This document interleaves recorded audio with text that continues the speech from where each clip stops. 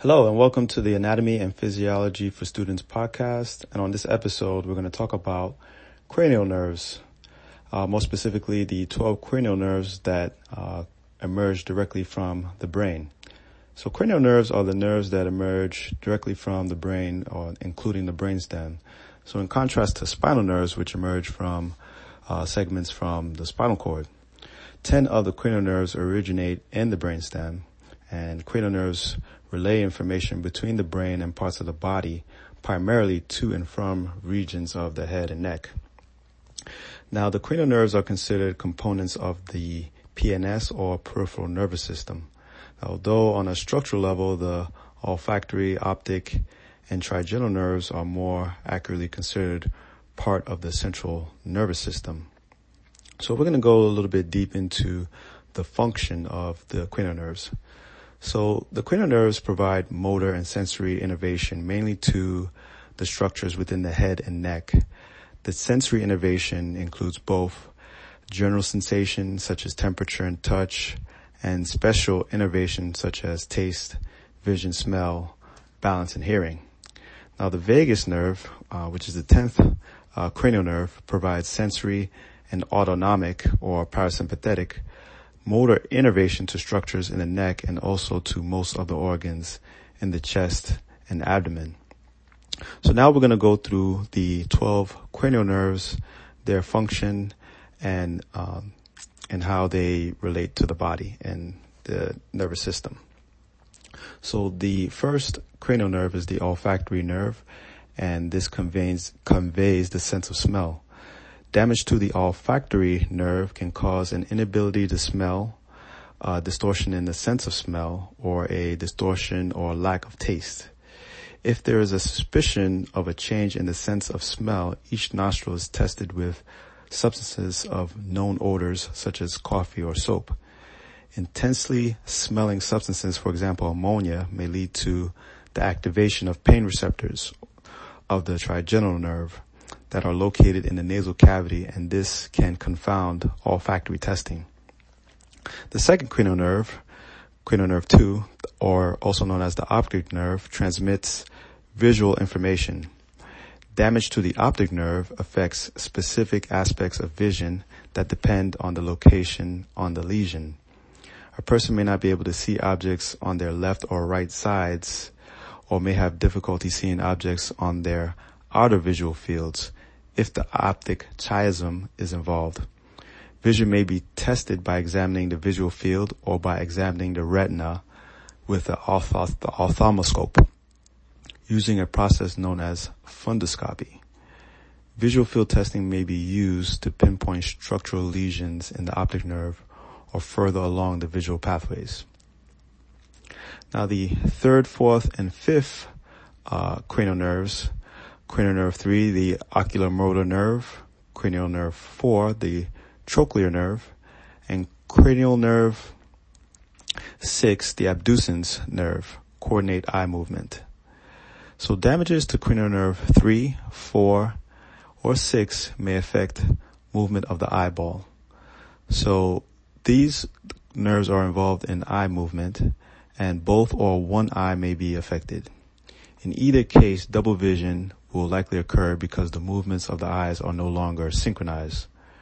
Nerves 3, 4, and 6 are tested by observing how the eye follows an object in different directions.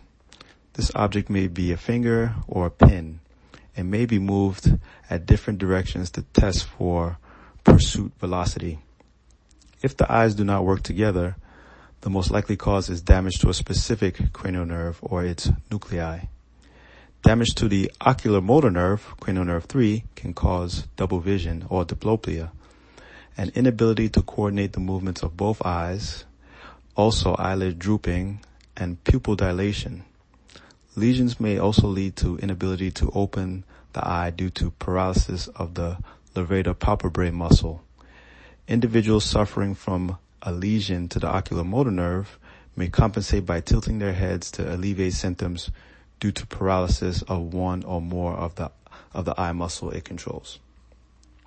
Damage to the trochlear nerve, or cranial nerve 4, can also cause diplopia, with the eye adducted and elevated. The result will be an eye which cannot move downwards properly, especially downwards when in an inward position. This is due to impairment in the superior oblique muscle, which is innervated by the trochlear nerve. Damage to the abducens nerve, cranial nerve 6, can also result in diplopia. This is due to impairment in the lateral rectus muscle, which is innervated by the abducens nerve. Now, cranial nerve 5, or the trigeminal nerve, comprises of 3 distinct parts: the ophthalmic, the maxillary, and the mandibular nerves. Combined, these nerves provide sensation to the skin of the face and also controls the muscles of mastication, also known as chewing. Conditions affecting the trigeminal nerve include trigeminal neuralgia, cluster headache, and trigeminal zoster. Trigeminal neuralgia occurs later in life, from middle age onwards, most often after 60, and is a condition typically associated with very strong pain distributed over the area innervated by the maxillary or mandibular nerve divisions of the trigeminal nerve. Cranial nerve 7, or also known as the facial nerve, may manifest as facial palsy. This is where a person is unable to move the muscles of one or both sides of their face. In blunt trauma, the facial nerve is the most commonly injured cranial nerve. A very common and generally temporarily facial palsy is also known as Bell's palsy. Now, Bell's palsy is the result of an idiopathic, unknown cause, unilateral lower motor neuron lesion of the facial nerve and is characterized by an inability to move the ipsilateral muscles of facial expression, including elevation of the eyebrow and furrowing of the forehead.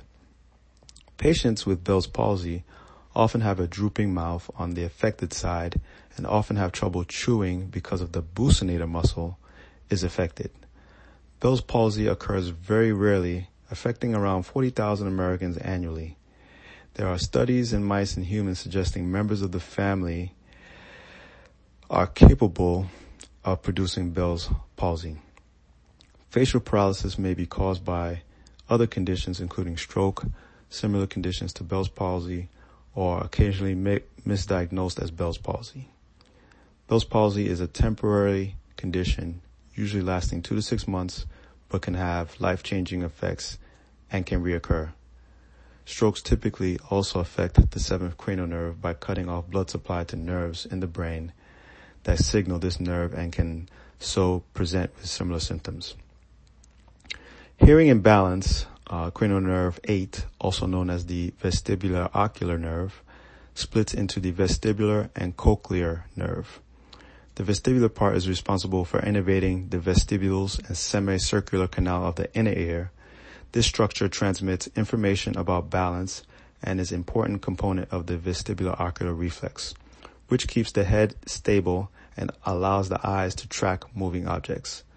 The cochlear nerve transmits information from the cochlea, allowing sound to be heard. When damaged, the vestibular nerve may give rise to the sensation of spinning and dizziness. Function of the vestibular nerve may be tested by putting cold and warm water in the ears and watching eye movements, caloric stimulation. Damage to the vestibular ocular nerve can also be present as repetitive and involuntary eye movements, also known as nystagmus, particularly when looking in a horizontal plane. Damage to the cochlear nerve will cause partial or complete deafness in the affected ear.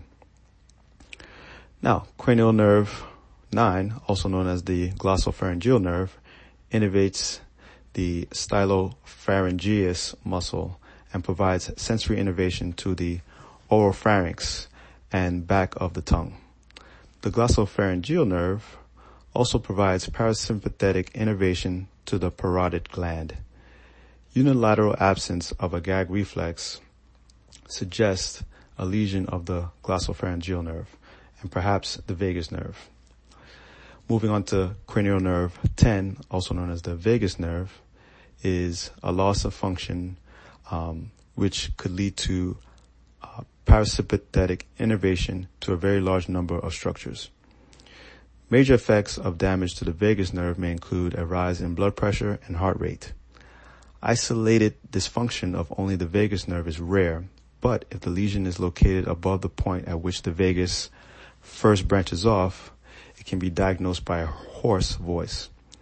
Due to dysfunction of one of its branches, the recurrent laryngeal nerve. Damage to this nerve may result in difficulties swallowing. Now, the cranial nerve 11, moving on to cranial nerve 11, also known as the accessory nerve.